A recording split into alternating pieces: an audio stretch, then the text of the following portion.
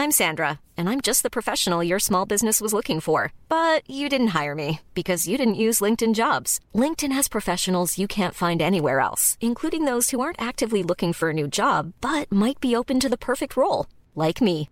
In a given month, over 70% of LinkedIn users don't visit other leading job sites. So if you're not looking on LinkedIn, you'll miss out on great candidates like Sandra. Start hiring professionals like a professional. Post your free job on linkedin.com/spoken today.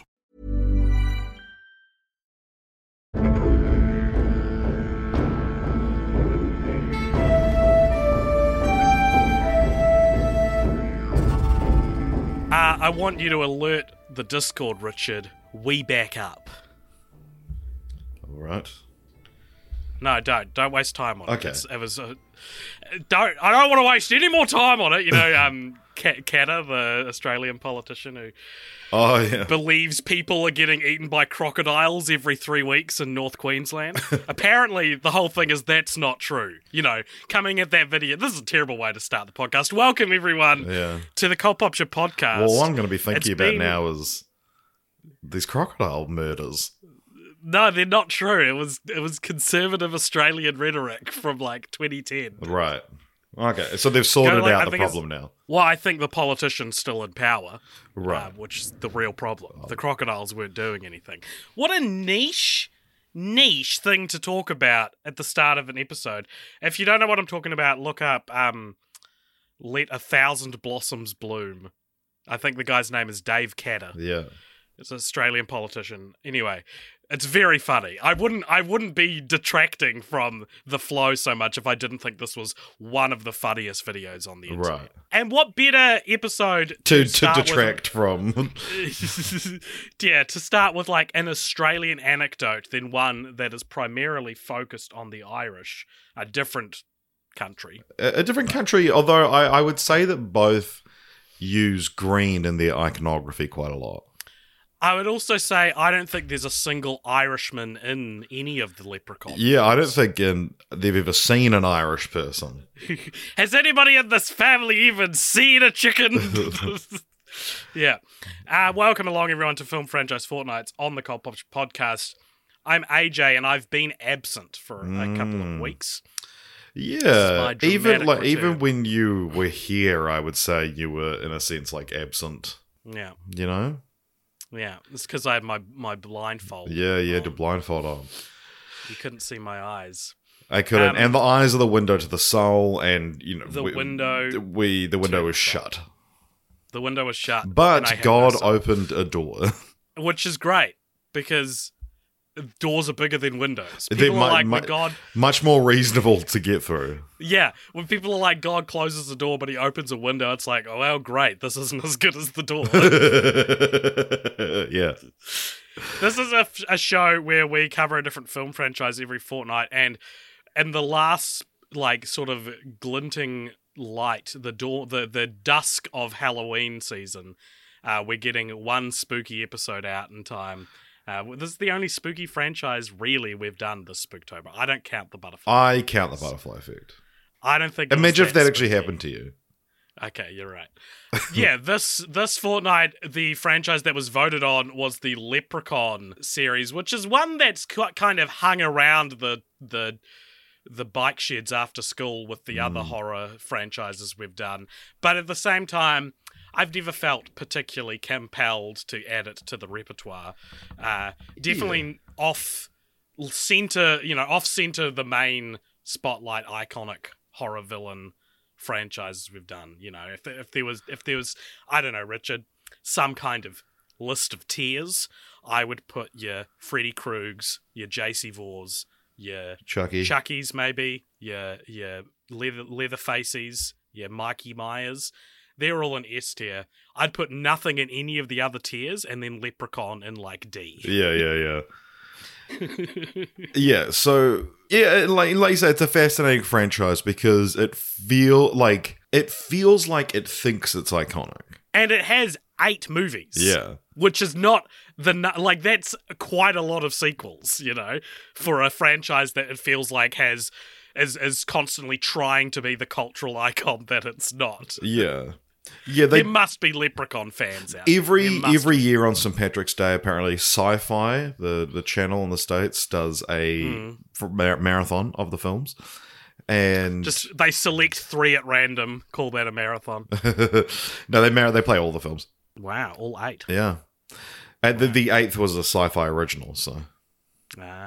The 8 films we're talking about are Leprechaun, which came out in 1993, Leprechaun 2 a year later, and then another year later we had Leprechaun 3.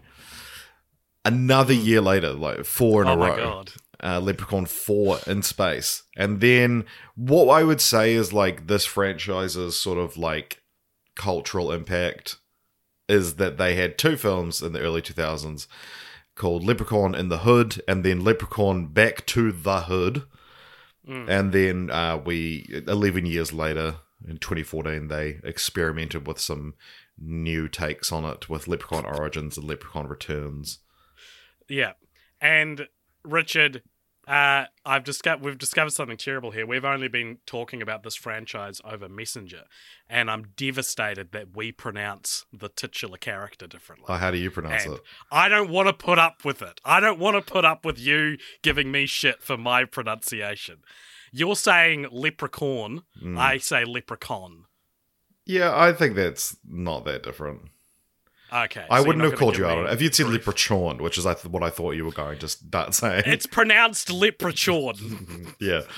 It's Gaelic. That's how they pronounced it. What should Leprechaun. Leprechaun. Leprechaun. Leprechaun. All right. Well, now I have to do a quick how to pronounce Leprechaun. Well, we know how to pronounce it. We don't need to. Pronunciation. Leprechaun. Con! Yeah, that's the American pronunciation. Leprechaun. It says leprechaun. Okay. I'm fine with either. Okay. So, let's move on. The first film came out, as I said, in 1993. It was directed by a guy called Mark Jones, who has done very little else of note. Nice. And just to create characters based on created by Mark Jones in every single Leprechaun movie. And it's notable for being the film debut of Jennifer Aniston, although she since refuses to acknowledge the film. Yeah, she'd rather people think of it as Office Space being her debut, I think. Yeah, she... Apparently Warwick Davis has, like, long said she, pretends it doesn't exist. And then... Because she shot to stardom a year later when Friends debuted.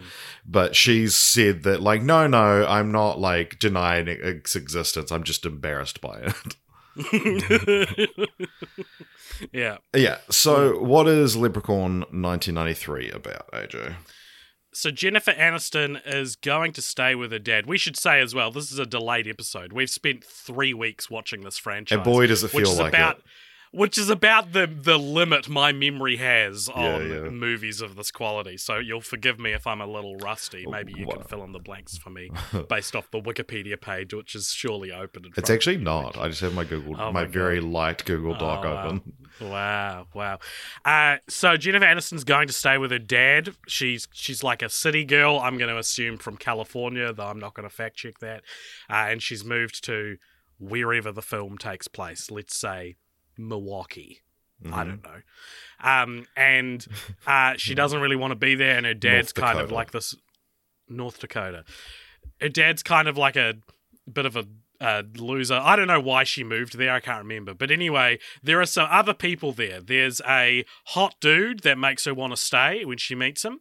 There's sort of a large man-child named Ozzy, and a little boy who is his best friend. And these are all like construction workers that are helping rebuild this dilapidated house that Jennifer Aniston and her dad are living in. And while out in the like scrapyard one day, Ozzy and the little boy find a pot of gold where Ozzy accidentally, while testing to see if it's chocolate, accidentally swallows one of the coins whole. Anyway, it turns out this is actually this pot of gold belongs to none other than a leprechaun. The famous Irish little guy. asshole. Yeah. And so the Leprechaun comes out and he's like, in his best approximation of an Irish accent, which I would have thought would be more important to nail for a franchise called Leprechaun than clearly what the director and Warwick Davis felt. Yeah. He's like, I need me gold. Give me gold back. And so they're kind of like battling against this leprechaun that's trying to kill them. And then they realize that, we can't actually give him the last piece because it's inside Aussie. So instead they trick him. They, like, scatter a bunch of shit everywhere because leprechauns need to, like, clean up shit, which feels like a very easy weakness to exploit. Yeah. And then the little boy's like, fuck you, Lucky Charms, and they bash the leprechaun into a well where he's presumably banished for here on forward. Yeah, what did you think of the kiss-off lines in the franchise? I can only remember "fuck you, Lucky Charms" at this point. I think Returns. I'm only bringing it up now because I will forget it otherwise. She's like, "Hey, I got a limerick for you.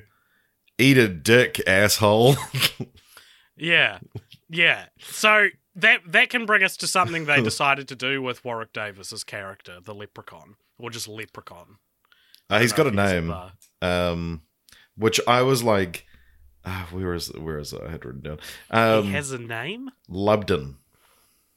When has that come up? Yeah. That's crazy. I'm glad you also didn't... I think the name was originally revealed in, like, a prequel comic. But, yeah. Is this like a Rumpelstiltskin situation? Funnily enough, the film that Mike Jones went on to make after this was Rumpelstiltskin. Well, he has a type, and he does it fairly okay, I guess. Oh, that's being a bit nice. Hey, don't be so nice. They make a decision with him where, like, most of the time, but not all of the time, he'll speak in rhyme, and all of these rhyme across all 8 movies. He doesn't speak in Origins, but all of these rhymes are, like, so poorly written. They kind of work on paper. They kind of work on paper. I think to me, the hallmark of someone who's not good at writing rhymes is how much the person delivering the rhyme has to speed up what they're saying to get to the last word. And so you know what I'm talking about. So let's workshop one right now. You could say, like, in this glass, I have some water. Don't tell me son, me mum, me dad, or me daughter. Yeah, that was actually pretty good, I think, compared to what... Yeah. In Leprechaun, because you added the mum, it would be like, in this glass I have some water, don't tell me son or me daughter. Like, yeah, that was too good as well. I think we're just too good at delivering. We're too good at this. We're actually adding some quite satisfying rhythm to a poem because you and I are too creative to be bad at this. Yeah. Anyway, you see, one hallmark of it is, like, a sentence will be reversed. So it'd be like, in this glass I have some water instead of I have water in this glass, and it's it's designed to hit the rhyme. I think it's always bad, and every rhyme that Lubden does in this franchise is that quality. They're so bad, and there's just no rhythm to them. And to me, that was the greatest sin of the films. And what about? Did you think Davis needed to try a bit harder with the Irish accent? It became like his signature, so I was like, eh. Yeah, it's kind of, he's got like a very trademark voice eventually, but it takes a few movies for me to be like, all right, it doesn't need to be Irish. Can you do the voice? Okay, he talks like this. Oh, I need me gold. In this glass, I've got some water. Don't tell me mum, me dad, or me daughter. That rhyme I improvised should be a running joke through this episode because it's just better than any joke. Well, now it can't be because you've hung a lampshade on it. Watch out. Watch me hang a lampshade on this joke. If I were a bear, you could give me a poke. That's how bad the rhymes are in this franchise. There you go. They defeat the Leprechaun. It's a solid 3-star movie with no heart. When I watched it, I was like, hey, Richard, we've got another Critters on our hand. And for those who haven't been listening to the podcast for 7 years or however long ago it was that we did Critters, Critters is kind of our go-to franchise for one that's so full of movies and has a fan base, but is just so woefully uninteresting and Forgettable. fails to stay in your memory, at least for us anyway. Yeah, and the Mark Jones was directly inspired by Critters to make this film. Incredible that movie could inspire anything. I know, yeah, but he was like, there's hey, they have a another small Critters movie. protagonist. Yeah. There's another Critters movie that we just haven't watched. Yeah. You know, it came out years ago and we just never caught up with it. Yeah, what do you think has a Rotten Tomatoes, this film? I reckon like 42%. Too high, 27%. Bad. Well, it's not bad. Shut up, AJ. It's not a bad movie. I think it's a bad movie.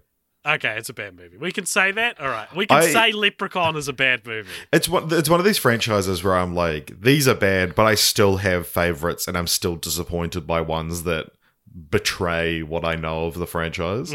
Sure. Yeah. And that's just Stockholm Syndrome that comes with watching an 8-movie franchise. Over 3 weeks as well. Yeah. Oh, it's because we, like you said, we've been aware of this franchise for a long time, and it feels like, I mean, for a long time as well, it was Chucky was like, we need to cross Chucky off the list, and then it was like, I guess we kind of need to cross Leprechaun off the list, but like, I don't know anyone that's like seen these movies or has like an affinity for these movies. Yeah, I can't imagine they're popular in Ireland. Oh god, no, they're horrifically offensive. I can't imagine they're popular in the hood. And they're definitely not popular in space. How much? Because this was one thing that I was interested in the franchise, is that, like, you know, when we watched Fright Night, there's like a bunch of vampire lore in there that we were like, oh, this actually like that vampires can turn into wolves and mist and stuff like that. Watching this, I was like, how much of this is actually lore of a leprechaun? And like, how familiar were you with the leprechaun lore? I reckon when I was like 7, big Leprechaun phase. Like, I was obsessed with it. But I don't think I researched them. I think I just liked drawing them and integrating them and pretending to be one. Yeah, probably. Yeah. You've been sitting on that water rhyme for years. Decades. Decades, yeah. That's why it was so refined. I don't think I knew much else about a leprechaun beyond what they generally look like and their relationship to pots of gold. Yeah. But yeah, what about you? Yeah, same sort of thing. They like gold. There's something about they can grant you wishes, which is in movie 42. They steal a leprechaun played by Gerard Butler, and they take his gold, and then they meet like a fairy who sucks cock for gold coins, and they're like, score. You know, I think about movie 43 a lot. Yeah, because 43, a lot of them, that's pretty good story structure. Like, it's horrible and sexist and gross, but it's good story structure. I think about that. For so long, I was watching The Bear, or like when The Bear blew up as a show, I was like, where the fuck do I know that main guy from? And it's like, he's got such a distinctive look, and he was a main character in Shameless, and I was like, maybe I just have more of an awareness of Shameless than I thought I did. And then a clip of movie 43 popped up on my TikTok, and he's the daughter, my wife or my daughter, sorry, he's the son of Liev Schreiber and Naomi Watts in that movie, who homeschool their kid. And he's she's a pretty girl. And it makes the like fake girlfriend. And I was like, oh, that's where I know the guy from The Bear from. Yeah. What a great distraction from talking about Leprechaun. Yeah. Did you notice we haven't really discussed this in the past, but I especially, you know, like you're something like going to see a Marvel movie and you're waiting to the end of the credits anyway. I always love looking at the special thanks, because quite often there'll be someone who, you know, be a friend of the filmmaker or, you know, one of the actors that like contributed to the script in some way. Like Donald Glover gets a special thanks in Black Panther, I remember, because he wrote some jokes for it and things like that. But there was a few special thanks in this film which were interesting. George Lucas gets a special thanks. Okay, let's extrapolate that. So Warwick Davis obviously discovered by George Lucas. He played Wicket, the Ewok in Return of the Jedi. And he was the lead in Willow. Mm-hmm. Yep, and would go on to... So that's not that surprising. George Lucas, maybe Warwick Davis told him about the movie at some point. Well, it was because Warwick Davis was under contract to George Lucas and had to give Davis special permission to appear in the movie. That's a creepy thing to have over an actor. Yeah. Apparently Warwick Davis had been sort of going through a dry spell with acting roles, and his newborn son died 9 days after being born, and he thought, maybe this will cheer me up. Maybe playing a horrific horror villain will cheer me up. Yeah, playing thus against the type. Leprechaun franchise was born. Yeah. He is playing against type, I guess. Yeah. So, like, yeah, he's usually like playing like sort of cute and wholesome characters, and this is like, how would you describe Leprechaun? He's a sort of, on the spectrum, he's closer to Freddy Krueger than Michael Myers, you know? Yeah, 100%. The other person who gets a special thanks is Vice President Dan Quayle. Okay, I don't know the extrapolation for this one. What would you guess? So he was Vice President to George H.W. Bush. Okay, he... does he feature in the film on like the news or something? No. Tell me. No, his office sped up a working visa for British actor Warwick Davis. Nice. Okay. Yeah. I wouldn't give special thanks to the vice president for something like that, I reckon. Really? I don't think he's going to see the movie. Yeah, who knows? I mean, the vice president is a woman now, though, AJ. Get used to it, dude. It's 2018. It's 2018. Get used to it. So, we were talking about the stuff about the lore of leprechauns as well. That all the stuff with the 4-leaf clover, that's like how you kill it and shit. That was just made up for the movie. Yeah, I mean, I'd be very surprised if leprechauns were weak to 4-leaf clovers. I feel like that's kind of their whole thing, isn't it? Yeah, well, like I kind of like that he's trapped in a box by just putting a 4-leaf clover on top of it. Have you ever found a 4-leaf clover? Oh, years ago. I've got a great story about 4-leaf clovers. Oh, cool. Well, you can tell that sometime. Thank you. Continue. No, tell it now. I had a sick day home from school when I was 10, and I was obsessed with finding 4-leaf clovers, probably related to my leprechaun obsession from a few years earlier. And I could never find one, and then I was homesick from school, and I was playing outside in my backyard, and I found like a patch behind the garage that had like dozens of 4-leaf clovers in it. And I think there are a couple of 5-leaf clovers as well. No. And no one believed me. And so we like picked them all and like printed them, like laminated them onto bookmarks that said like good luck on them. And I think we tried selling them at a garage sale. I'm sure somewhere in my parents' house we'd be able to find them. But I just had this one day where I found like 8 4-leaf clovers. Yeah, they're not like super rare. I'm sorry, AJ, I did get distracted in the middle of that. I have some news to break to you. What? Just Matthew Perry just died. Wow. Yeah. He apparently drowned. What? Yeah. We're covering a franchise starring Jennifer Aniston, and Matthew Perry just drowned. Yeah. Holy shit. That's crazy. He drowned. Holy shit. That's oh my, I'm inconsolable. Oh my god. Heavy stuff. I'm trying to not be. I don't want to make any jokes. It's just like it's surprising. Yeah. Damn. Should we keep talking about Leprechaun, or do we need to have a moment? Let's talk of about our silence? favorite Chandler moments from Friends. I'm very unfamiliar with Friends. Yeah, I did. No, do you have anything else you want to say about Leprechaun, the original?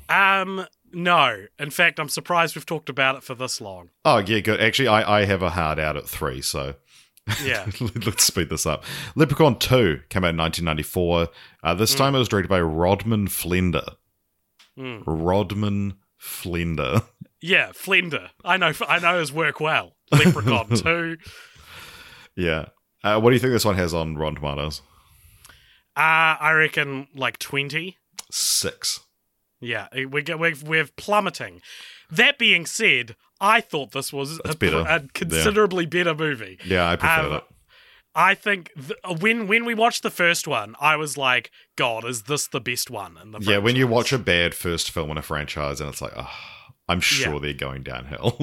Yeah, but this one, and similar to how like The Purge 2 was like, this is what I thought The Purge 1 was going to be. Yeah. Leprechaun 2 feels like this is kind of the movie I'd envisioned when I'd thought about this franchise the 4 times I'd thought about it before covering it in my life. Like, this one, first of all, the first, like, in fact, all of these movies could be the first one. Like, there is no continuity. There's continuity between the first and 8th movie. Yeah. But every other one could just happen. Because, and each of them as well sort of end on a cliffhanger. But then the Leprechaun will just show up in a different way. Yeah. Like, regardless of how he was dealt with at the end of the last one. So this one is about... So the main characters are like an assistant to a guy that drives a like hearse around Hollywood and shows tourists like houses where murderers lived. Then there's the hearse driver himself, whose name is Morty, and I just remembered that because of Rick and Morty. And why? It's also like Mort, like mortician. Yeah. Mortician. Then it's the assistant guy's girlfriend she's sort of, I felt like she was kind of the main character, at least at the start. And the Leprechaun shows up and wants to marry this woman for some reason. He wants her to be his bride. So he kidnaps her, and the guy and Morty have to try and save him. I thought this movie was better than the first one. The first one was like a begrudging 3 stars. This was like 3 stars, but a little love heart. Like, I was like, this was fun. I had fun with this one. What did you think of it? Yeah, I think, borrowing some of your parlance here, but I like that he's a gross little pervert in this film. Yeah, he's grosser in this one, and it's just like, yeah, fuck it. Why not? Why shouldn't he talk about like wanting to assault women? Like, fine, make him as gross as he can. Yeah, just like say what we're all thinking. No, don't. I wasn't thinking that. Yeah. I don't know. Remember when Gary Oldman like defended some racist comments by being like, "Look, it's just what we're all thinking." I don't remember this. This sounds horrific. Yeah, and then he was like, "Well, I wasn't thinking it."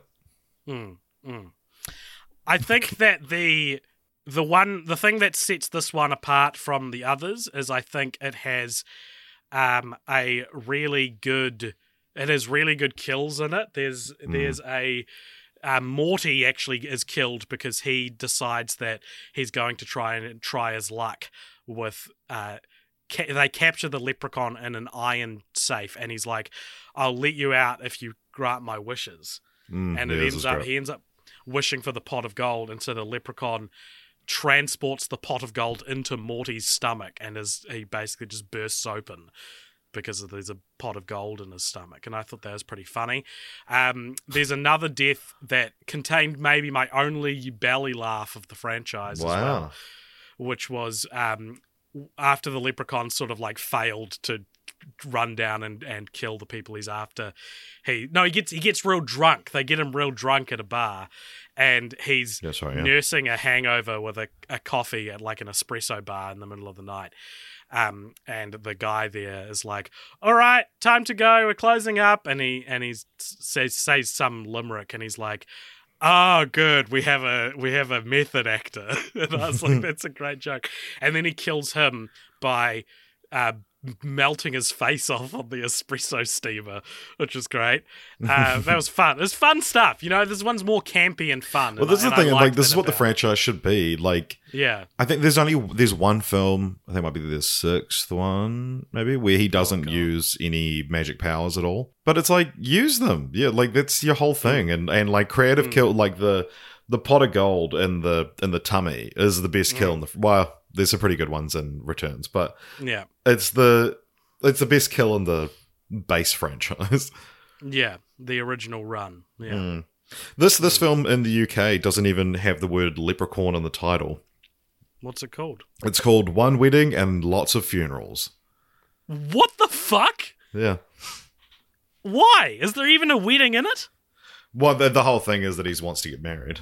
Ah, right. And, Of course, yeah. 4 weddings and a funeral. Fever was crazy in the UK. Nominated for Best Picture for Weddings and a Funeral. Terrible film. I've actually never seen it. It's awful, dude. You'd hate it. The characters are so unlikable. Yeah, but I do like Richard Curtis films as much as I would love to not like them. This is Notting Hill. This is great film. Notting Hill's great. Notting Hill's got likable characters. 4 weddings and a funeral. It's like I don't want these people to be happy. I wish there was just all funerals. I wish they would all die. Yeah. Yeah. So this one is the last one to go to theaters.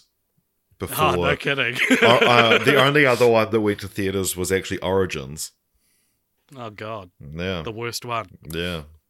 And this is the only one that's actually set on St. Patrick's Day as well. See, this is my problem. Why did the patrons get us to do this for Halloween? This is this is the only St. Patrick's Day franchise.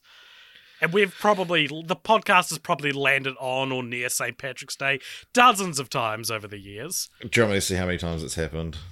How many times has St. Patrick's Day been on a Monday? The first St. Patrick's Day after we started was... Well, actually, no, this would have been a Friday because we used to release on Fridays, but we released the very St. Patrick's themed episode, Should Joe Watch Kong Skull Island? On St. I hate Patrick's talking Day. about the early days of the podcast. You have episodes like that just in there. Yeah. Just episodes we would never do now, you know? Yeah, well, we don't really talk to Joe that much anymore. That's true. That's a big part of it. That's a big part of why we wouldn't do it. And 2021, I can't believe Kong Skull Island has its own dedicated episode. It's pretty good. No, it has its moments.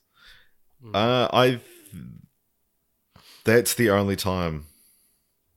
Really? Yeah, that it's fallen on it. Let's see if next year. You and I have different philosophies with this kind of thing, though. Like, I would happily release a St. Patrick's Day episode around the closest. Well, no, to so St. I would Patrick's too, Day. but you asked me the specific question. Right. The only way we differ in philosophies is that I won't do an April Fool's episode. Like on April 4th. On anything less than April 1st. Like, it's not funny otherwise. Like, I don't want to necessarily get too into the weeds here, but like, and actually next year, April 1st is on a Monday, so we can finally have our cake and eat it too. Yay! But like, I've pitched, like, we should release just a bonus. So, like, we release the episode on Monday, and then April Fool's Day is that Friday. And I'm like, let's just do a fun little bonus prank episode on release on that Friday. Like, no, let's just do it the following Monday. I'm like, no, but then there's no point. Like, it's Richard, just you know what? any other day of the year. Now that you're editing the podcast, we can do as many bonus episodes as you'd like. No, I don't want to because I'm editing it. I still think we should have done the one that I suggested. But, hey. Which one's that? Not telling. Yeah, I guess we'll never know. Because we might do it one day. Yeah. We've had dozens of April Fool's ideas over the years, but none of them ever happened. None of them are good. That's true. Yeah. One of the ones I remembered was I wanted to do a film franchise Fortnights on the Shazam trilogy, like the Sinbad Mandela effect, and just try and like stand a whole episode up as if they were real movies. And just see what it's like to try and improvise your way through, like, just knowing franchise tropes. You know, I nixed that one because I was like, I don't think I'd be very good at it. Anyway, Leprechaun 3 came out only a year later. Directed by Brian Trenchard Smith, who also directed the fourth entry. This one has an alternate title as well, although it's just Leprechaun 3 in Vegas. Because, they go to Vegas in this one.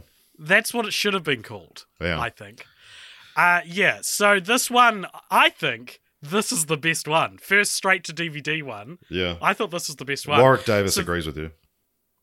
Yes! I reckon I would hate Warwick Davis. I reckon we wouldn't get along at all. Really? In real life. Yeah. Why? Based off Life's Too Short, that show. Oh, yeah, that's right.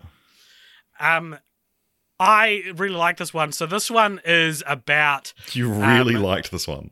Yeah, I did. Is I that gave it Stockholm 3 Syndrome stars. talking? Yeah. Same as you gave the first two.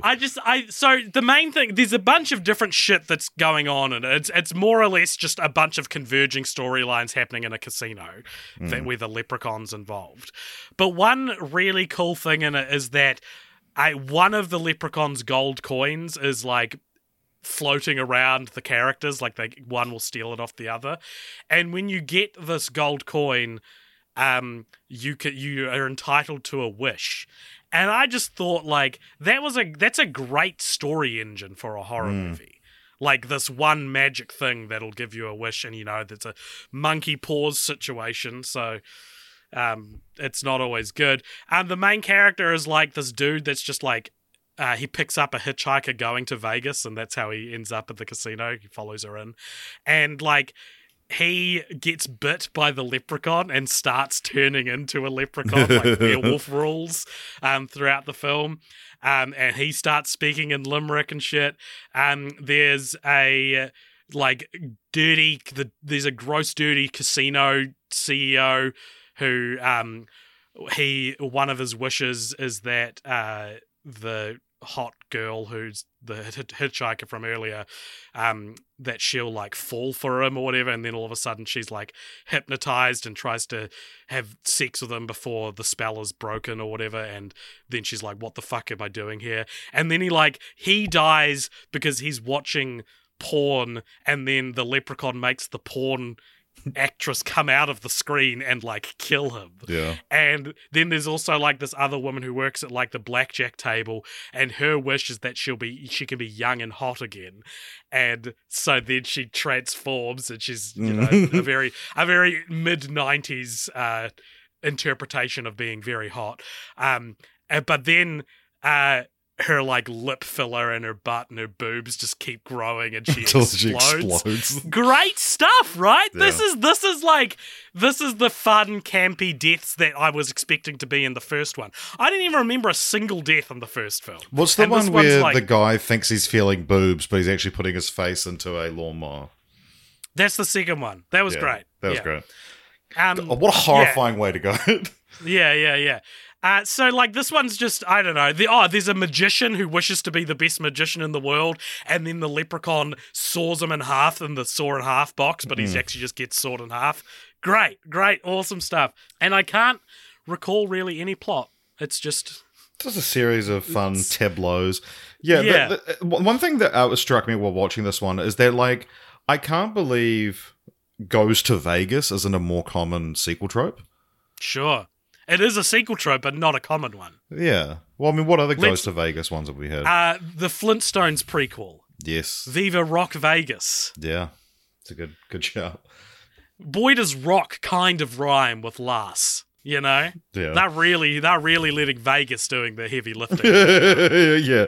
If you took Vegas out of it, I wouldn't know what you were talking about. What do you think this one has on Rotten Tomatoes? 0%, right? Yeah, it does have 0%. I looked this up because I genuinely had a naive moment where I was like, are the sequels rated better than the first one? Because they are better. And then I looked it up and was like, oh no, actually literally no one else but me apparently likes this film. And Warwick Davis. According to the score. Yeah, true. He said I think it tapped into the potential of bringing a comedic element to it all. Brian Trenchard Smith, who directed that one, is an incredible director. He manages to get so much out of so little money, and that was what was great. That was what was great about working with him. He really got the humor. It was great. It is funny. It's funny characters in this one. Interesting and funny characters in this one. There was at one point the second film was called Bride of Leprechaun. Mm-hmm. That's great. That's what it should have been called. Yeah, or Bride of the Leprechaun. Should have been Leprechaun, Bride of Leprechaun, Leprechaun in Vegas, or Goes to Vegas, and Leprechaun in Space. These are all better titles than what we actually got given. Yeah. Or like Leprechaun Bets It All. Leprechaun on red.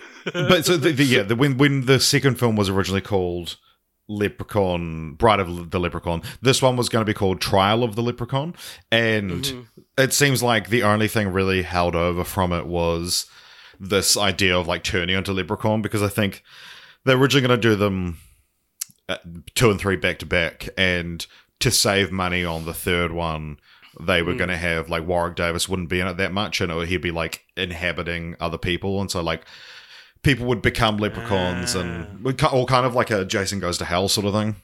Yeah, but yeah, they ended up getting ditched, and then their screenwriter David Dubose was he had a spec script given to the production company, and then he was given the opportunity to pitch for Leprechaun 3. He hadn't seen the previous 2 films, but he just got told Leprechaun in Las Vegas, go. And then this is what he pitched. Yeah, that's the style. Like, you don't need to see the other 2. Yeah. Yeah. No, I thought this one was fun. Yeah, it was filmed non-union to save money. Very cool at the moment. That's why there's like no recognizable actors in it beyond Warwick Davis. Yeah, Mitch tells Tammy that she's fired and will never get a job in show business again. Weird coincidence. Lee Armstrong, who played Tammy, never acted again after this film. Wow, because she didn't join the union. Yeah, I guess. But yeah, that was just a bit of dumb IMDb trivia for you. Hope you enjoyed that at home. Thank you so much. It's been a while. Yeah. Hey, we've somewhat ditched this segment that we thought was every time the segment comes up, you say we shouldn't do it anymore, and then I don't do it, and you bring it up. Well, I'm just curious, French-wise, because these don't seem like the first one is not a movie that looks like it would have made a lot of money, which is usually the reason why we round back. I think the thing is that 7 sequels. That more importantly, that it was made for very little money, rather than that it made a lot of money. And how much of the like audience of these films do you think Warwick Davis is bringing over? Because big Willow fans. Yeah, in 1993, he was like niche famous at best. Surely, like he's not even. I mean, this is pre-Life world Too famous Short. now. Yeah. I don't know, like, it's just, yeah. Is there a bunch of, like, Lucasfilm nerds that really like the Leprechaun films and that, like, kept it afloat? Let us know at home. Yeah. I was hoping you had an answer to this magic question. Oh, are there Lucasfilm fans out there that love Warwick Davis? Yeah. You hope that I would just have that information at hand. I think it's probably yes. There probably are. Okay, well, sounds like you had your own answer there. So, yeah, a year later, same director, Brian Trenchard Smith. What do you think Leprechaun 4 in Space has on Rotten Tomatoes? 17%. Yes. That's a guess. I'm sure it was. So, at one of our only goes to space franchises that actually has the subtitle in space. This goes back further than should Joe watch Skull Island. Skull Island. Like, this is a episode 1 reference. I think. Believe it's episode 2 reference. Right, Ace Ventura in Space Ventura. So I have long time, like going back into high school, been fascinated by the idea of like something in space as a sequel title, and you see it in concept a lot more than you see it in title, to the point where like part of me wonders, did I just make up this trope, so and so in space? Like, because you don't see it a lot. We've had in space sequels. You've got Jason X. Jason X is the most prominent. Yeah, Hellraiser Bloodline. Yep, and Critters now 4. Leprechaun. Yeah, there you go. Then Leprechaun 4 in space. I wish it was just Leprechaun in space. Just ditch the numbers. Yeah. Especially because all of these films are so self-contained. They don't need the numerical delineation. It is weird. Like, you look at the title treatment and it's like Leprechaun, and then slightly above the N is the 4, and then in space is below that. So you read it as like Leprechaun 4, and a Leprechaun in space, and then there's just like a 4 kind of in the background off to the side that's like, it's the 4th one. Yeah, yeah. One small step for man, one giant leap of terror. That's the tagline. They're not going to go one small step for one small man? Maybe he didn't want to be referred to as a small man. He's playing a leprechaun. Yeah. Surely that's more humiliating. So what's this one about? All right, well, let's just radically depart from what the other three have sort of felt like. Yeah. This one just goes whole hog. It's practically a different franchise. It's set in on this space station in the future. They go to a planet to try and save an alien princess Because he wants to marry her. The leprechaun wants to marry her, and the leprechaun is just an alien in this movie, I think. He's never called a leprechaun. He's like an alien or the monster or whatever. Which is is that the lore? Because we've seen other lore. In Leprechaun 2, we get a flashback to ancient Ireland. 1,000 years ago, yeah. Yeah, where he was there then. So I don't know what the deal is, but basically, the leprechaun gets on this ship and starts killing everyone, and they all have to bandy together to try and kill the leprechaun. This is a pretty, a lot of the stuff in this movie is very fun. It looks great. The captain or the drill sergeant, basically, has got, a quarter of his skull is just this chrome dome. Yeah. And things like that. One of the bad guy is this German dude who's part cyborg, and It's then very Wild Wild West. yeah, and he gets turned into a spider monster by the end. It's all very fun stuff. I think the funniest thing about this movie is how blatant the main guy and main woman are just stripped of their clothing throughout the third act. And it would be sexist if it was only the woman, but it happens to the guy as well. And I was like, do I have nothing wrong with this? The woman starts losing your clothing and you're like, oh, here we go. 1990s slasher film. And then the guy gets his shirt ripped off and he's got chiseled abs. And I was like, maybe this is okay then. The funniest part was she's crawling through a vent and one of the monstrous tendrils or whatever just dips down and just tears her pants off like stripper pants. It's so blatant. It would be so hard in real life for pants to come off that way. Yeah. There is one egregious nudity scene in this. My god, it's the most egregious nudity I've ever seen in my life. Yeah, so what happened? I take it back, it is offensive. It is sexist, misogynist. The studio forced them. They you have to come. You have to have boobs in the film. So the writer decided to come up with the most absurd reason for the nudity, and I thought it was pretty funny that it's the Princess Zarina just reveals her breasts to this group of people and is look. And they're like, oh, no. And then it's revealed that, when a member of the royal family of that planet exposes their breast, it's a death sentence to those standing in front of her. And I was knowing now that it's you have to put a nudity scene, it's just the most ridiculous fucking thing. It's not it is sexual, but it's not it's funny. They're not trying to even pass it off as a reasonable. Yeah. They're really hanging a lampshade on it too. Yeah. The leprechaun gets turned into a giant at the end of this, and now there's a giant leprechaun. Yeah. And then that feels like something else that was in the brainstorming session early on that managed to make its way all the way to the end of a completely different movie. Yeah. They start with Leprechaun 4. Weird. It's very green screen. They start with Leprechaun 4 on a whiteboard, and someone's like, he gets giant, and they're like, great. And then they come up with the whole space story, and they're like, how do we finish it? And they're like, what if we go back to that idea? Okay, let's see, gets giant. Yeah, apparently there was the film originally was just a straight spoof of Apollo 13. Did this come out after Apollo 13? A year later, yeah. Wow, it feels like it came out 20 years before. You know what I mean? The quality of production of this feels 20 years behind Apollo. Yeah, so they... the promo art for Apollo 13 came out, and then an executive at Trimark was like, oh my god, like what if the Leprechaun was on here instead of Tom Hanks? And then that's what spawned the in space thing for the movie. I think as well, like there's something a little bit weird about parodying a movie that's based on just a really full-on true story. Yeah. It is. And like, it's funny, like this film is crazy, but it's also kind of like, it's very like by the numbers crazy. Do you know what I mean? Yeah. It feels very restrained in its wildness. Yeah.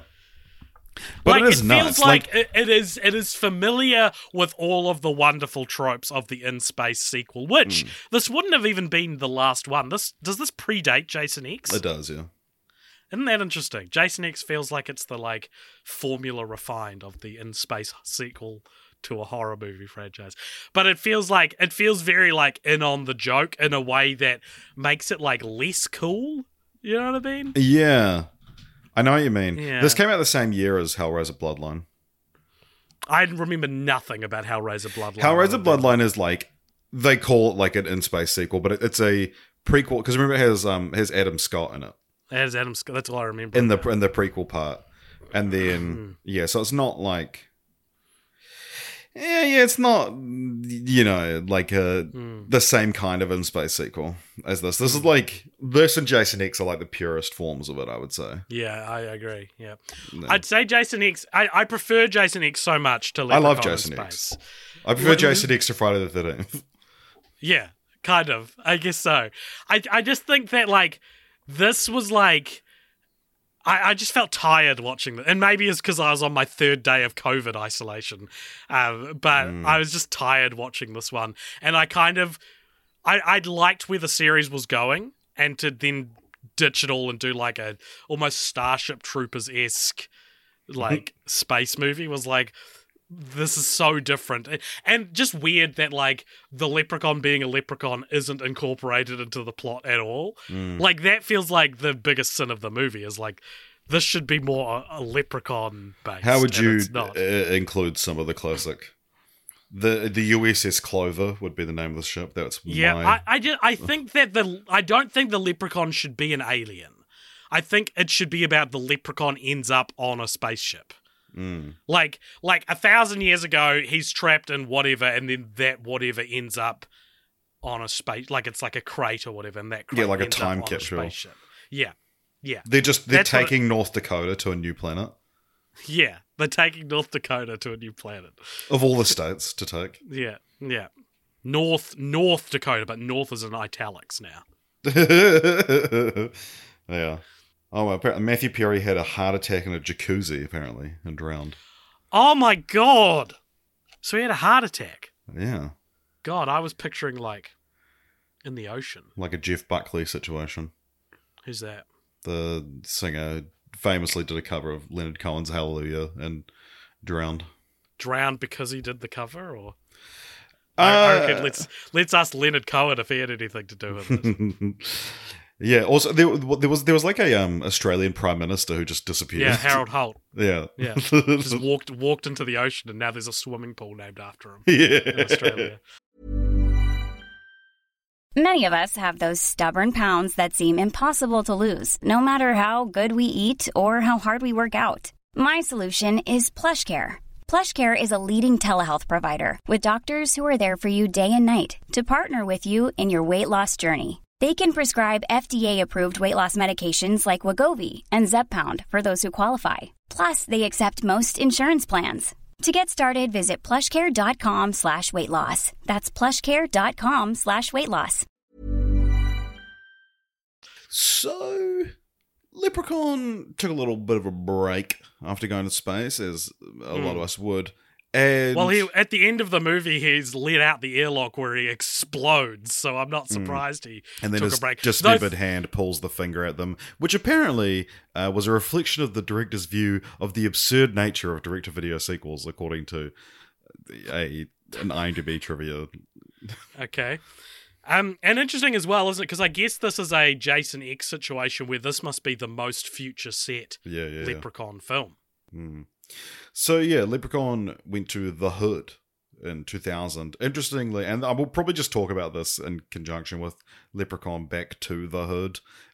Interestingly, can you spell that for me? Can you spell maybe the first word you learned to spell when you were a kid? The is spelt with an A in this. It's sort of like only in the sequel. Yeah.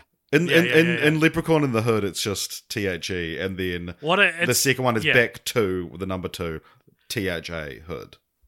I wonder why. Yeah, maybe like it's almost like after making the first one, it was like getting permission from their black friends to be like, we're going to make the second one a little bit more hood. This movie has getting permission from their black friends vibes. Yeah. Because who's the director? Rob Spera directed the first one. Stephen Aram Louis. Cut this out if it's wrong. Those sound like white people names to me. Those are the most white name directors, white name sounding directors. Yeah, they are white. Correct, AJ. So what is Leprechaun in the Hood from 2000 about? So Leprechaun in the Hood is, I'm trying to remember which one's which. Ice-T is in the first one. Okay, so it's the Ice-T one. Yeah. Okay, so it is about a trio of young rappers who have visions of like creating a market for like positive vibes rap. Like they don't want to rap about nasty things. And so they pitch it to Ice-T's character, who we see in a prologue, had a run-in with the Leprechaun once where he managed to steal his magic flute, which has given him fame and fortune as a music producer. And Ice-T basically tells these guys, hey, you guys aren't rapping about beating up your girlfriends, so I don't want to sign you. He literally cites that as something he doesn't like about their music, that it's not about smacking your bitches up. Awful stuff. Have we seen Ice-T in film franchise Fortnights before? That's a good question. You keep. I'll search and you keep talking. So, they decide to get revenge on him by breaking into his house and like stealing all his stuff. And one of the things they steal is the mysterious gold medallion that's around a stone leprechaun's neck. And this is what turned him into stone. So they take that. Leprechaun comes back to life, and it all ends up being this big fight to. Like, they steal the flute, which gives them, like, success in the music industry, while Ice-T's chasing them, the Leprechaun's chasing them, until a bunch of them die. There's a... When did this movie come out? 2000. 2000. So there's a very problematic portrayal of what we'd now describe as a trans woman as one of the characters in this film. Which is already the way this character is depicted as like, okay, this is pretty damning. Yeah. And then that character runs in with the Leprechaun, and it was like, this really is the deciding factor of what side of history this movie's on, is how the Leprechaun interacts with the trans woman, right? Because I was thinking, watching it, I was like, you could, and it would be by accident, it wouldn't be through good faith, but it would be by accident that like, the trans woman and the Leprechaun like get along. Like I could team see up. that. Yeah, team up or something like that. But no, the Leprechaun just kills her. The Leprechaun then also kills a bunch of the main characters, including the main characters who, again, dress up as women at the end because they know that the Leprechaun is a pervert and they think they can seduce him into giving the magic flute back. Yeah, they could white chicks him. And he's busting out. He's got like no game. He's busting out the worst rhymes he's got in the bank. Yeah, he's just like, he makes references about them giving him head or something, and it doesn't even rhyme. But anyway, they don't even. I think one of the characters survives, and the rest get killed by the Leprechaun. And then it ends with the Leprechaun, ladies and gentlemen, doing a rap. That's right. And a scene which feels inevitable when you've got a movie called Leprechaun in the Hood. Yeah. But we've talked about how like piss poor the rhyme schemes are in the movie so far. This is the this is the, like, this loses a star off its rating bad. Yeah. Like, this is, like, such a poorly made, poorly produced rap. I thought it was, like, holy shit bad. Like, holy shit. It makes you go, holy shit, how bad it is. And I think this, I think there's one worse than this movie, but it's worse for a different reason. Yeah. That being Origins. But this was like, after 4 movies in a row, which I'd begrudgingly been like, these are all right at least. This one was like, okay, this is pretty fucking bad. So, from what I can see, we haven't seen Ice-T before. He does appear, looking at his filmography, he appears in a movie called Frankenpenis, which the link to on Wikipedia was purple, meaning I've looked at it before. And I was like, what the hell? I don't remember looking at a movie called Frankenpenis. Much like the head of the titular Frankenpenis. The thing is, you click on it, and it takes you to the Wikipedia page for John and Lorena Bobbitt. Oh, God. Who? Oh, my God. This would have been the porno he made after getting his dick reattached. What, he appears as himself? Ice-T does? Yeah. Oh, Ice-T does. I thought you meant John Bobbitt did. Yeah. It was. He appeared in the adult film John Wayne Bobbitt Uncut. Oh, God. And I don't want to get into Frankenpenis. He also, that was. And Ice-T is in it, apparently. Wow. Sorry for that. Sorry for being responsible for that tangent, everyone. Yeah, that's crazy. Oh, what good did on you him. think of Leprechaun in the Hood? It's pretty fucking bad. Like, not a fan. The idea. So Brian Treachard Smith was, who directed the last 2, was asked about coming back for this one. His pitch was that it would have had the Leprechaun finding his way into the White House. And it would have seen the little imp infiltrating an oafish but well-meaning first family as a political satire of the Clinton era, as that was the director's favourite president. However, the studio tried... You'd a satire of your favourite president? Yeah. Wouldn't you do one of your least favourite president? What the hell? Yeah. Trimark turned it down, feeling it was too out there. You just went to space, Trimark. Yeah. Get a grip. Get a fucking grip. I think that sounds a lot better than what we got. Yeah, it's fun. Yeah. The little imp. Yeah. Oafish but well-meaning first family. Yeah, no, this is... Yeah. Did you think this is, like, offensively bad? Look. Because time's been kind to it a little bit. More so Back to the Hood, I think. But people are like that it's like a modern-day blaxploitation film. But then I think that it was, like... The blaxploitation films of the time, like the 70s, like talking about like Dolomite and those kind of films, it's that it's more like that was like the black people involved were more in on the joke, it seemed. That's what I was gonna say, is that like it's as blaxploitation as a film directed by white people could be. Yeah. One thing I'll give is every scene in both of these movies, it was like, is Warwick Davis going to say the N-word? Yeah. Like, both of these movies feels like it's a ticking clock until that decision was made. And to their credit, they kind of make a joke out of what you're expecting that to be in the second and Back to the Hood, where he says it's established. Do we want to talk about this now, or are we still talking about the Hood? Yeah. And Back to the Hood, there's this weird joke where the characters are like, no one says the N-word anymore. They say ninjas. You say, what's up, my ninjas? Yeah. And that carries throughout the whole film.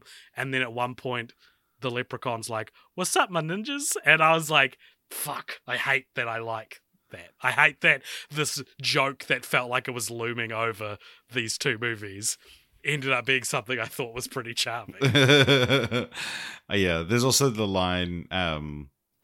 it's the only like one of his rhymes that I can remember when he's like, a friend with weed is a friend indeed, but a friend with gold is best, I'm told. That's a good rhyme. Yeah. Some of his best work is in Leprechaun in the Hood and Back to the Hood. Yeah, I mean, what do you think of his performance generally, like, other than the accent? I think it's cool to see a version of like the Pennywise, almost Robin Williams genie being like a horror. I mean, I guess that's Freddy Krueger. I guess Pennywise. to What did I say?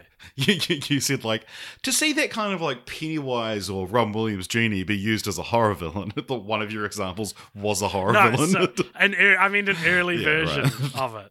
But I guess it just comes back to Freddy Krueger, because he was using dream magic all the time. But yeah, I don't know, like, it's fine. I think that rap at the end of this is a funny movie to ask what I thought of his performance in, because that rap is like literally one of the worst things I've ever seen, and Warwick Davis should live in shame because he performed that, I think.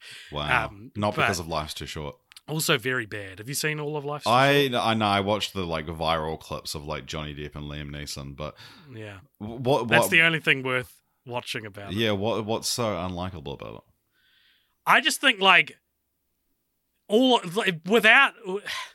think that the Gervais sphere, right, and all the people who make stuff with him, they got too obsessed with making unlikable protagonists in their comedies, and it got in the way of making something a bit different. Like, I think Hello Ladies is worse than Life's Too Short. That was Stephen Merchant's solo one where he just plays like a bad person who can't get laid, and it's like, what, am I supposed to feel sorry for him? He's the worst character in the show.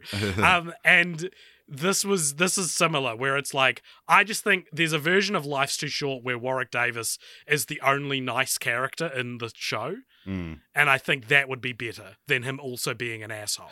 Like I haven't watched Afterlife, but the Netflix show he did, but Ricky Gervais did, but like clips of it pop up on my TikTok from time to time, and it seems like the entire show, and apparently people say it's quite good, but like, it seems like the entire show is just Ricky Gervais writing arguments for him to win. Yeah. I mean, that's what all of his stuff feels like, I would say. That's what Derek feels. He's just not the one doing the arguing in Derek. Yeah, I haven't seen really any of Derek. I love Derek. Woof! That's got to be a... don't want to revisit the Ricky Gervais plays like an autistic person TV show in 2022, 2023, do we? I liked Extras, but even that, rewatching it, like, his character's so much more of an asshole than the show needs him to be. Yeah. I don't know. That's my problem with, like, sort of that wave of British comedy, is like, I actually quite enjoy liking my protagonists in comedies. I don't Sorry, really... liberals. I actually enjoy liking my protagonists. Yeah, and it's just like a horrible, I don't know. He's just, Life's Too Short, he should have been a good guy and everyone hates him. Like, I think that still taps into that, like, self-deprecating British comedy without, where he can still be like someone you back, someone you side with. Yeah. Did you notice in Leprechaun in the Hood that the film crew used extreme long shots and no camera angles? That was due to the film's low budget. No camera angles, huh? It's just a black screen. Everything in the film is just not even a black screen, the absence of vision. Yeah. Because there's no camera angles in it. This is the opposite of The Batman that came out last year, which had, as the person behind me so rightly put, too much cinematography. So Leprechaun back to the Hood, right? Yeah, so they've been to the Hood. They go back to the Hood. And apparently... I read this sentence that was like, due to the negative reception of In the Hood, they decided to do a direct sequel to it. It's okay, like, it seems like there was an executive that was like, no, him going to the Hood is a good idea. We're going to do it again. And there's a moment in it where I was just like, did they expect this to do well? And if it did, would this just be what the Leprechaun franchise becomes? They left it here, so I kind of think, yeah, that's what it was. Like I said at the start, like, this is the enduring legacy of the Leprechaun franchise, is that there's a Leprechaun in the Hood and back to the Hood. Like, these are the kind of movies that people think they can, like, teach you about, but it's like, no, I've known about Leprechaun Back to the Hood for like 15 years. Yeah, I just haven't seen it till now. Yeah. I think, so what's this one about? It's about, like, a crew of people. One of them's like a drug dealer that no one trusts. And they discover the leprechaun's gold and just, like, flitter it away on just, like, extravagance and stuff. and then the leprechaun comes after them. The main thing I remember is there's a scene where one of the characters drops their phone and the leprechaun picks it up and he's like, hello? And there's a woman on the other end. She's like, who am I talking to? And he's like, oh, this is the leprechaun. She's like, oh yeah, how tall? She starts asking like, what do you look like? Are you handsome? And he's like, oh, I like to think so. And he's not. He's a disgusting little monster. Well, the beauty's in the eye of the beholder. And then he's like describes like what he's like, and then he ends with explaining how tall he is. And then the phone they hang up, and he's like, hello, and Richard, that has happened to me. Wow. I have told women. I've told women what a disgusting little freak I am, and they've been fine no, with I it. hid that part. I hid that part. It was when I told them how tall I was that they just stopped talking to me. Do you have any noteworthy stories where that has happened? No, just really sad ones. Oh, yeah, nice. Do you want to share? Is this just on dating apps or like? Well, I think if I met anyone in real life who didn't want to go out with me because I'm too short, they would have just been very clearly not interested in me. Right. So I wouldn't have got to the point where I discovered that was the reason why. Right, yeah. Excellent stuff. Excellent stuff. Yeah, so that was the main thing I remembered from this movie. I don't even remember how this movie ends. I think I was like long gone by the time this movie ended. Do you remember how it ends? Yeah, they encase him in concrete. That's right. Yeah. Yeah, they encase him in concrete. A surefire way to get rid of the leprechaun. Yeah. Would that work on you, do you reckon? If I got encased in concrete? Yeah. Yeah. Are you implying I'm a leprechaun? Is that where this is going? I mean, AJ, I'm just adding facts together. I'm just noticing you said that you were obsessed with them. You found a bunch of 4-leaf clovers when you were younger. Yeah. You flawlessly did that water daughter rhyme. Yeah, I tried to do a bad rhyme and couldn't because I'm just that good of a wordsmith. Yeah. Are you a leprechaun, AJ? I'm not Irish. Have you ever dressed as one? No. That feels like something you should do. You're lying to me, AJ. Yeah, I think you should. Okay, I will. I will now. Oh my god, he's gone and got changed. We're back. AJ is dressed as a leprechaun. He's thrown together some green stuff from his room. He appears to have been drinking green paint. Did you know the paint grandpa meme? The what? The paint grandpa. No. It's like my grandpa drank a bunch of paint thinking it was something else, and it's just this photo of the guy with like paint around his mouth, and he looks so confused. Paint grandpa.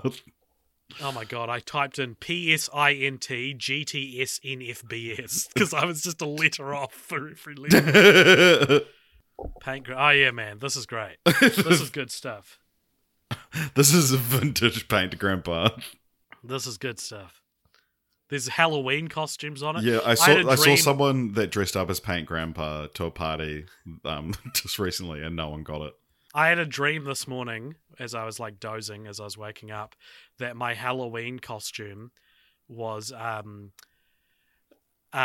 was dressed as Dipsy the Teletubby, but in the giant suit that David Byrne wears in Talking Heads. So you're Dipsy, and then you have that suit over top of that. On, yeah. And I was like, in my dream, it felt really clever, and then I woke up and I was like, "There's no portmanteau or rhyme that works there." It's like I get it. You're like if one of the Teletubbies was called like something that rhymed with a Talking Heads.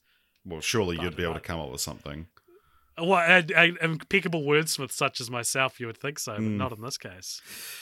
Yeah. All right. So we've been to the hood. We've been back to the hood, and now it's time to go back. Where is this guy from? Yeah. Let's find out the origins of this little guy. So yeah, in 2014, WWE Studios brought us Leprechaun Origins, directed by Zach Lipovsky. And I know you're wondering, where would this podcast be without WWE Studios making random sequels years later? Yeah, so the reason it's WWE Studios is that the wrestler Hornswoggle appears as the Leprechaun, but as AJ, when you recount the plot, you can probably inform us that he looks a little different. Well, for starters, appears as the Leprechaun is like quite the claim in a movie where you don't really see the Leprechaun. Yeah. This is one of the worst reboots we've seen. Absolutely, easily. So imagine, if you will, people, you've seen 6 movies where Warwick Davis plays this cheeky little imp, this little leprechaun. Little guy. And, you know, like him or not, he is the reason why the series has gone for that long. Absolutely. Because he is like, it's a character. It's a character with characterization, and we more or less enjoy seeing that over and over again. This movie dares to ask, what if the Leprechaun wasn't interesting? Because this is a reboot where the Leprechaun does not speak, you barely see it, and it has sort of an animalistic it's like his little zombie. It's like a 28 Days Later zombie. It's inspired by subterranean mole rats, apparently. Okay. So, the only thing it has over the others is that it's set in Ireland. The other ones aren't set in Ireland. This one's set in Ireland where no Irish people exist. It's all just Americans doing Irish accents. And it's basically about a bunch of American backpackers who are lured into a house to stay in for the night by an Irish man in a pub. And the whole thing is like they're cursed with this little leprechaun that they need to continuously feed. So all the teenagers, well, they're not teenagers, but all the characters, and you get this cast of characters, right? And you can tell based on how they look, the order in which they're going to get killed off. Like there's the smart girl who's like, obviously she's going to be the last one left alive, and then there's like this dude who was in like Diary of a Wimpy Kid, and just the look of him is like, this is what an actor looks like when he's going to die in a horror movie. And so yeah, they just get picked off one by one by this. A lot of the Leprechaun stuff is done from like the point of view of the Leprechaun, where it has like predator vision.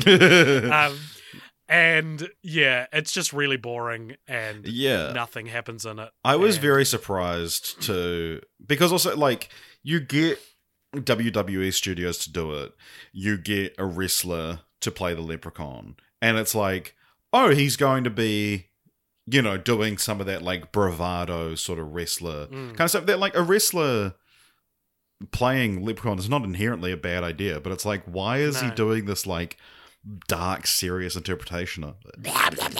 Apparently, so gross. Director Zach Lipovsky despised the original movies, and you can tell. He says he wanted to make a scarier Leprechaun movie that was more grounded in reality. Ironically, this is the movie that fans considered the worst of the franchise for being too serious, with no charm or humor. And Dylan Postel, who's Hornswoggle, who plays the Leprechaun, said that he'd never seen any of the previous ones, which the director told him good. And he has since chosen not to view any, as he wanted his performance to be his own creation without the influence of prior films. He said that he thought he'd never seen the other films, but he thought his version was better and felt the audience would walk out saying, what was the name of that other guy that nobody cares about who played the old one? Nobody cares.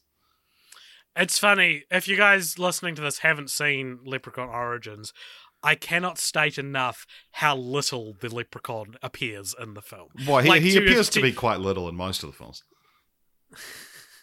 Very good. I'm on your side here, Richard. I'm not making fun of you. Don't combat my point. You set me up for a joke, and as a fellow wordsmith, AJ, I would have thought that as a little guy who's a wordsmith, you would be. I'm just saying that it's funny to hear the actor like espouse so much of his process for a movie in which he never has an in-focus shot in it. Yeah. And if he is in it, he's caked in makeup and has no discernible personality. It's not a character. It's just a force of nature. And it's so boring, and such a boring, dark, gritty interpretation of the idea of a leprechaun. It borderline feels like this is not that we shouldn't consider. This is like, and this is the thing of, I don't like this franchise, but this makes me so mad. Yeah, the only thing that connects it to the other movie is that they reuse the line "fuck you, Lucky Charms" in it. But it's like, I'm not against the idea of like, make a film about a leprechaun that's like, a dark and gritty retelling. But it's like, because it's already been done, that changes what you can do with the character. But and it on its own, it's not necessarily a bad idea, but it's just that you've crammed it into this completely different franchise. But God, I missed the hood. Yeah. I think that the thing that frustrated me the most about this, right, is you call the movie Leprechaun Origins. You call it this after 6 movies where you've seen the Leprechaun. The last, by the way, in Back to the Hood, they actually go into his origins. So I was like, I wonder if this is going to hold up. But not only is it not the same Leprechaun, right? It's not Warwick Davis's version of the Leprechaun. So not only are we not getting the origins for the only Leprechaun I would want to see the origins for, the movie itself isn't an origin story for the leprechaun that appears in it. Yeah. It is. They briefly explain where it came from, and it's set in modern day. So it's not even like it's the origins for the leprechaun in the film. And just call it Leprechaun. Why is it called Leprechaun Origins? It's so weird. Yeah, like if you had to give it a subtitle, what would you call this one? Leprechauns, because there's multiple leprechauns at the end. Nice. What we haven't said. What do you think this one has on Rotten Tomatoes? What about Leprechaun Home Country? Back to the mother country. I don't know. Rotten Tomatoes, I reckon we're looking at like 2%. 0%. Wow. I can't remember if I said, but In the Hood and Back to the Hood have 33 and 20 respectively. Yeah, this movie sucks. This was such a hard it also has thing just that so gross low budget look to it. That it's like low budget films look a certain way again. They look like they looked a certain way. Each generation has its own like how they look, and this one it's just like a flat, weird. Usually like very blue. Yeah, it's weird. Yeah, gross movie.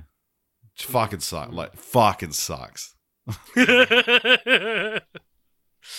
So it was followed. We got one last film to talk about, and that is Leprechaun Returns, which came out in 2018, which is an ignores all sequels. Of all the franchises to have an ignores all sequels since the first one sequel, this is such a, and this like predates a lot of the ones we know. Well, it came out the same year as Halloween. Yeah. So this pretends the superior sequels to the first one. I think that's what I find funny about it. It's like, because those sequels were so bad that we've got to ignore what, everything from after the first one. So it's about the daughter of Jennifer Aniston, who, and I'm not trying to this is just what's in the film, in spite of recent events. Jennifer Aniston's actually died in this one. Wow. And her daughter is going to the she's going to the house where the first one took place, which is now like a sorority house. Yeah. And she meets what was it, Alpha Upsilon, which is AU, which is gold. Gold, very nice. So she goes there, and she gets driven there by Ozzy, who returns from the first one. And there she meets 3 other sorority sisters and 2 dudes, one of whom looks like he's like 35. It's so weird. The filmmaker dude, like all these other, the girls look like they're like 18. This dude looks like he's like in his mid-30s. It's crazy. The leprechaun manages to escape. It actually kills Ozzy. It climbs out of his stomach, and then Ozzy appears as a ghost throughout the film because that's part of the internal logic of the series, apparently, that there's ghosts in it. Look, it's just them trying to defeat the leprechaun. The main thing that made this movie better than what I was expecting is the deaths in it are probably the most awesome deaths I've seen in any slasher in a long time. Yeah. Like these are pretty great kills. They're great, and that's why you made. It's one of those things. It's like this is why you made the movie, because you just had some cool ideas for kills. Yeah, and it's also like, I think about this a lot, where it's like horror movie enthusiasts, of which I would say I'm like not really one. Like I enjoy them from the outside, but they're always talking like, oh, the kills have got to be better in the sequels. But there are so many horror movies, like I could name you so few cool kills that I've actually seen, and then this one is like full on. So the best one I think is the first one, which is there's like a fuckboy character who gets killed because the leprechaun like telekinetically detaches the solar panel from the roof, and it slides down the roof and like slices him he's in half, but from like so the back of his head and the front of his head are sliced in half, and then both sides you see, and it looks pretty great, and they fall either side, and you get a bird's eye view of like a cross section of a human. I was like, fuck, that got my attention in this bullshit gross movie. Warwick Davis does not return in this, but it is a guy Lyndon Porco. Wow.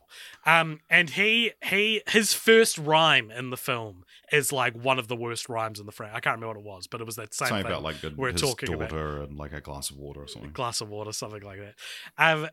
So we've got that death. We've got another person. A woman dies when a like sprinkler is shoved into her like, she's impaled on the sprinkler, and then it starts going psst, psst, psst, with blood. Great. What an idea that you make all these contrivances to allow to be possible. I thought the worst death was the 35-year-old filmmaker guy. He gets decapitated by his own drone, and it's just like the drone is flying toward him, and he's in this wide open space, and he's got about 10 meters before he's getting killed, and he just backs up into a tree, and I was like, run away, dude, it's a fucking drone, it's not gonna catch you. You can also grab drones pretty easily. The Leprechaun also rides the drone in this movie, which felt like, yep, this is the 2018 Leprechaun movie, you know? Who else? Another woman like falls on like a trowel, and that's, I think, the last death. But that one's cool because they explode him, but then he turns into a bunch of tiny little leprechauns. And I thought that was fun. It's like they think they've won, and then she just fucking dies. But what do you think this one has on Rotten Tomatoes? 30%. It's 45%, which actually makes it the highest in the franchise. I'm not angry at that. I think that it has much less reviews than some of the earlier ones. True. I think it's like, it's tiring. It's very tiring to get to Leprechaun Returns. And it's like, God, may he rest in peace after this. May he never return again. But I mean, it doesn't look it's quite a flash looking movie, and those deaths make up for a lot of the shortcomings. Like, it's boring and weird, and like, I thought a lot of the decisions in it were kind of strange, but whatever. Get a little stoned, watch it with your friends, and it's a fun time, I think. So Jennifer Aniston does not appear in the film, but you hear someone doing a bad impression of her voice of Rachel from Friends. But the thing is that it's like people can do quite good impressions of Jennifer Aniston, and they didn't pick. I didn't think they picked someone very well. There's someone on SNL does a really good one. They should have just got her. No, so this happens when the leprechaun's trying to convince the main character to let him get away or whatever. So he does the mum's voice. It's interesting, isn't it? I feel like I'm thinking about this a lot now that I've been making short films, and you see like no-name actors and things, and I'm a lot more like you can tell, like, for example, the woman and the man who are like fuck buddies in this film. You can really tell that those actors like would have met on the day and now have to like be like super sexy around each other. It's things like that I'm picking up on now. Because when you're casting stuff like that, you like make them have sex in front of you, don't you? Well, it's part of the process. No, I don't know. It's just like some of the actors in this have pretty good comedic chops, and some of them very much guns for hire kind of thing. One thing that I think that we haven't seen in a while that's a trademark of, I think, a bad film, and especially a bad sequel, is they find the pot of gold that they need to give back to the Leprechaun, so he'll leave them alone. But it's mostly empty, and one of the characters revealed that she'd already found it, and she'd like traded it at a cash for gold place to fix up the house and all this sorts of things, and like this is how we'll get it back or whatever. And I was listening to them explain, and I was like, too complicated. This is...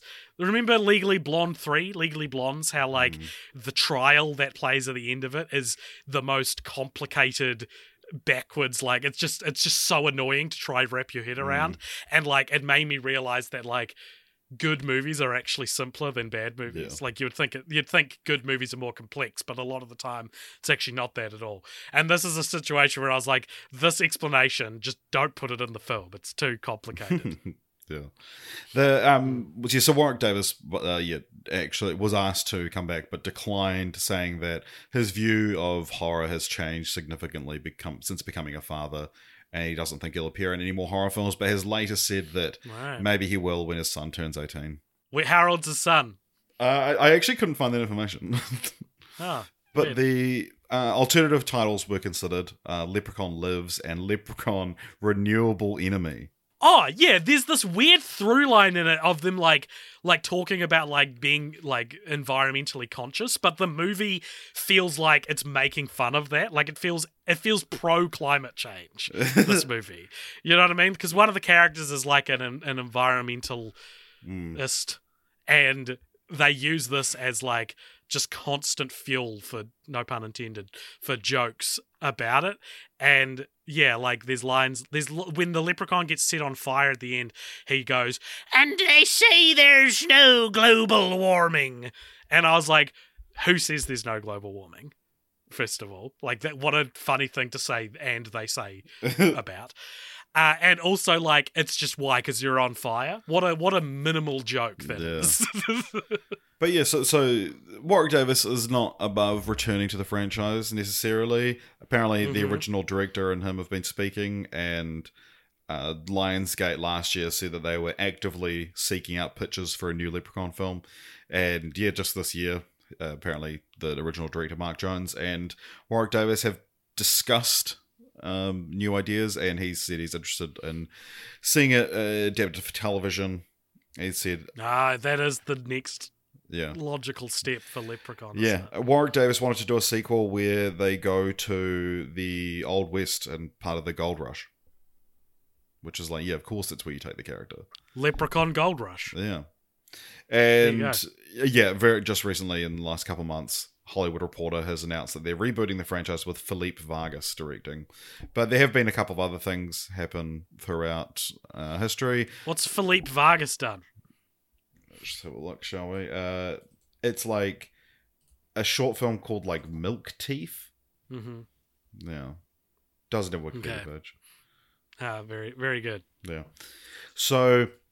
yeah, there was famously, we've talked about it on a previous episode, but that there was a crossover with Candyman in development after the box office success of Freddy vs. Jason. But Tony Todd was like, fuck no, you're not reducing my character to that bullshit. Yeah, I was going to say, like, I've only seen the Candyman reboot, but it does not seem like the kind of movie that would gel well with Leprechaun.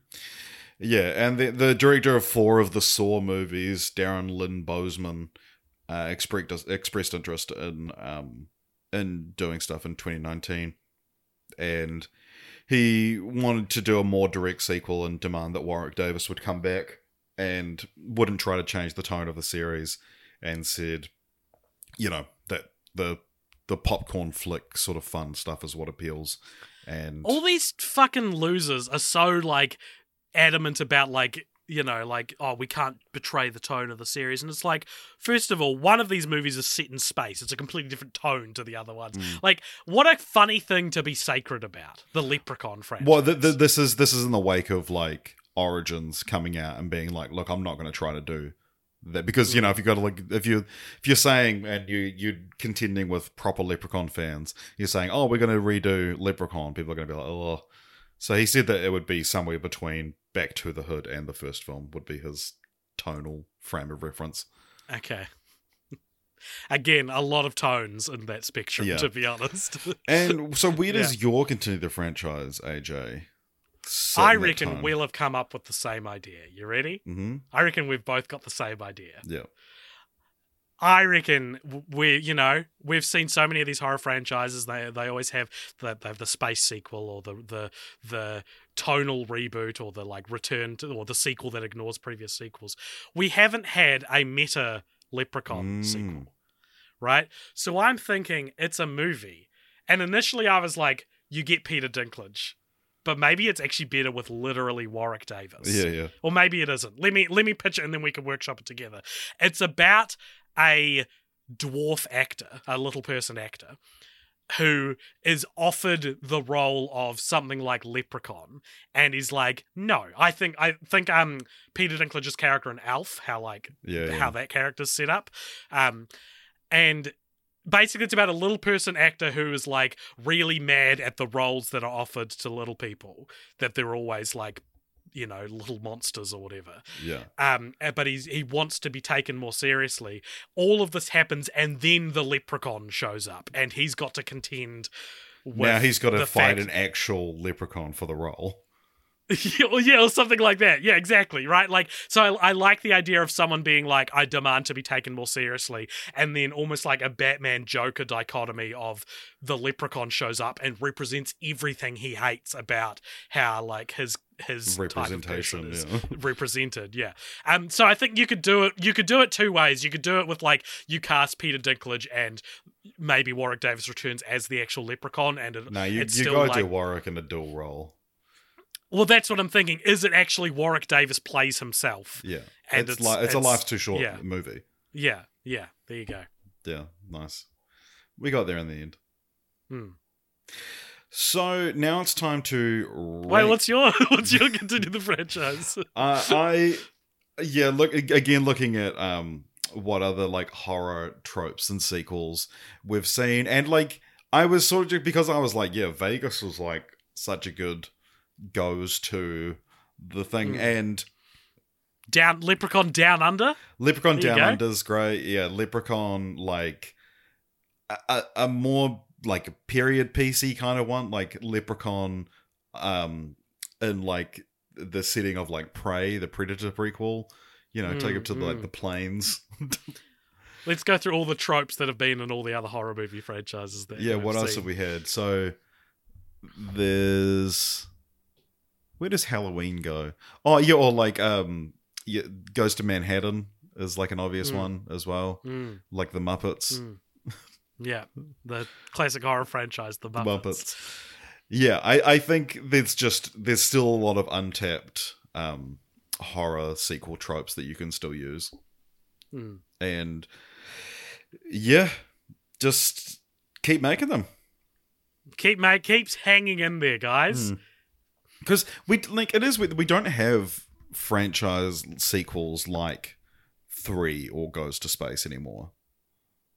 No. Yeah. What if like I thought I'm kind of mad they used the title Leprechaun Origins, because like the start of the second film where it's set 1,000 years ago in Ireland, you could do a whole movie there. Yeah. Yeah. Well, yeah, now it's time to rank that franchise. So over on letterboxd.com/cultpopture, we've got a ranking of all 185 franchises we've covered, and people have played along with this at home, and some people have managed to get exactly correct where we have ranked, and let's see if we can trick them this time. So this one is obviously going to be fairly low, I would imagine. It's frustrating because if it had kept the momentum of the first, let's say 4, I honestly think it would be like, I don't hate this, so like it would maybe make it into like, I don't know, the 100s. Yeah. But I think it just absolutely sinks in that back half. And so let's go to its contemporaries. We've got Hellraiser and Texas Chainsaw Massacre Reboot at 119 and 120. Do we reckon this is better or worse than Hellraiser? Worse than Hellraiser. You reckon? Yeah. Think about how bad like that second to last Hellraiser movie was. Yeah, I feel like that was more enjoyably bad than Origins, though. But would you say you prefer any of the Hellraiser movies to any of the Leprechaun movies? No. Maybe. Yeah, I would say the first Hellraiser is a better film than any of those. Maybe. Okay, fair enough. Okay. So you think, is it better than the Texas Chainsaw Massacre reboots? I don't think it is. Yeah. I actually think that's better than Hellraiser now that I'm thinking. So beneath that, we've got Teenage Mutant Ninja Turtles, Little Mermaid, Ace Ventura. I reckon we're looking at something that overall has more quality in it than Ace Ventura. Yeah, but not as much as The Little Mermaid. No, it does. It is better than The Little Mermaid, the You trilogy, reckon? isn't it? Think about how nothing those sequels to. Yeah, but how good the first one is. But that's not how you rank a franchise. You don't rank it based off one good movie at the start. That's just a good movie. I'm putting it between Little Mermaid and Ace Ventura. Okay. So that puts it at 123. No, I'm doing it. Okay. Nah, well, we just want the segment to be over these days, don't we? So, what else have we got left to do there, AJ? We have got to decide on what our next franchise is, and the way we're going to do that is we're going to draw a random number, and that'll correspond to a list of franchises. I believe we're heading into what we deem Nice-Vember, which is where we've selected a bunch of easier-to-watch franchises, which, to be honest, we really need after 3 weeks and 8 Leprechaun movies. So it's still a pretty big list. It's just shorter franchises and more pleasant watches, I guess. So, Richard, if you want to pull up the random number generator, and then I'll tell people where to find us if they liked this episode. Okey-dokey. I'm just going through a maker because there's a bunch on here because we only look at this once a year, and there's a bunch we've already covered, so I just had to take a few off. But yes, I will pull up the random number generator. You tell us where we can find people. Alrighty, so if you enjoyed this episode, please consider following Culpopture on X and Instagram at Culpopture. You can also join our Discord, which is in the show notes. Come there and tell us why you actually really love Leprechaun Back to the Hood. And if you want to support us financially, you can join our Patreon at patreon.com/Culpopture. I'm sorry, everyone loves this. It's at www.patreon.com/Culpopture, where you can get involved and do all sorts of things. You can tell us every second franchise we watch what it should be. You can get exclusive podcasts that sometimes come out on time, and you can be a part of the post-credit scene, which we'll get to after all of this. So, Richard, what is the random number? 45. And what is the Nice-Vember franchise 45, Richard? All right, This is let exciting. me just pull up so I can get some facts about it. No, that is just a page for the actual thing, not for the franchise. Oh, what a clue. Yeah. So it's called something that's just a thing. Yeah. Okay. It stars not Ice-T, but another cold actor. Vanilla Ice? No. Coolio? No. I don't know. Give me another clue. It has ice in the name. And it's not Vanilla Ice. I don't know any more ice. Ice Cube? Yes. Is it Friday? No. No. It's his other one. That would have been fun. What's his other one? Are we there yet? No. Ice Cube film franchise. I don't know. We're going to be covering the Barbershop trilogy and the spin-off Beauty Shop. Oh my god, I've seen these. I thought you had. That's why I was like, yeah, weird that you didn't guess it, but yeah. Okay. I don't know if that's the nice I was hoping for in Nice-Vember, but I'm sure they'll be pleasant watches. All right, well, tune in next fortnight for the Barbershop films, guys. And thank you so much for listening. Stay tuned after this music ends for the post-credit scene. And stay lucky. Get fucked, Lucky Charms, or whatever they say at the end of these films. Yeah. All right. How many movies have we covered? How many franchises have we covered that are about a green guy? Shrek, Teenage Mutant Ninja Turtles, The Mask, Shrek. You've done it. You've counted this before, I'm pretty sure. I know. I reckon I have as well. Yeah.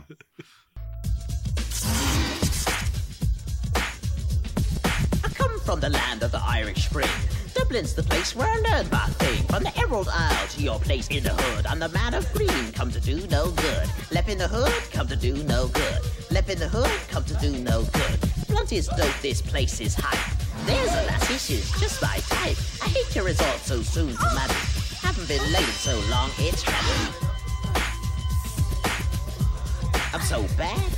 Welcome along to the post-credit scene. This is a segment at the end of each episode where if you donate $5 or more over at patreon.com/cultpops, you get to give us something to talk about in this, the post-credit scene. Richard, who's it from and what is it? Today's one comes to us from Benjamin Adams, who writes, what's the franchise that most deserves a video game that doesn't have one? Leprechaun. It's weird, like... Leprechaun. Yeah, I genuinely think it's Leprechaun. But just that, like, the idea... I'm gonna, like, I think we shouldn't limit ourselves to, like, doesn't have one, because so many franchises have a video game, but it's like what one deserves, like a mainstream sort of thing. All right, imagine like a Saints Row Grand Theft Auto style city sprawler, like pretty tongue in cheek, like it's a sandbox kind of game, right? And maybe it's an online thing, maybe it's a what kind of RPG? No, more like what's Dead by Daylight called? Asymmetrical.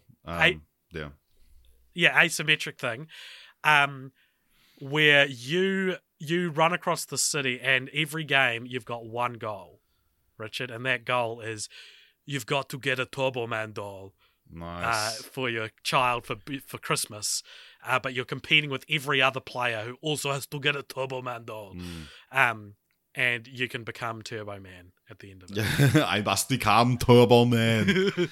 I must become Turbo Man. I would say the like a Grand Theft Auto Saints Row type thing, but your one weapon is the Death Note. And you just go around finding crimes. You know how fucking tedious it is to write shit on a PlayStation? Yeah. It's like that's the whole game. Yeah.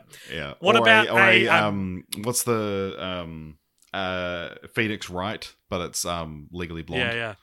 Nice. What about a kissing booth video game, which is what she should have pitched at the end of the kissing booth? No, what about just like an esports thing? Yeah.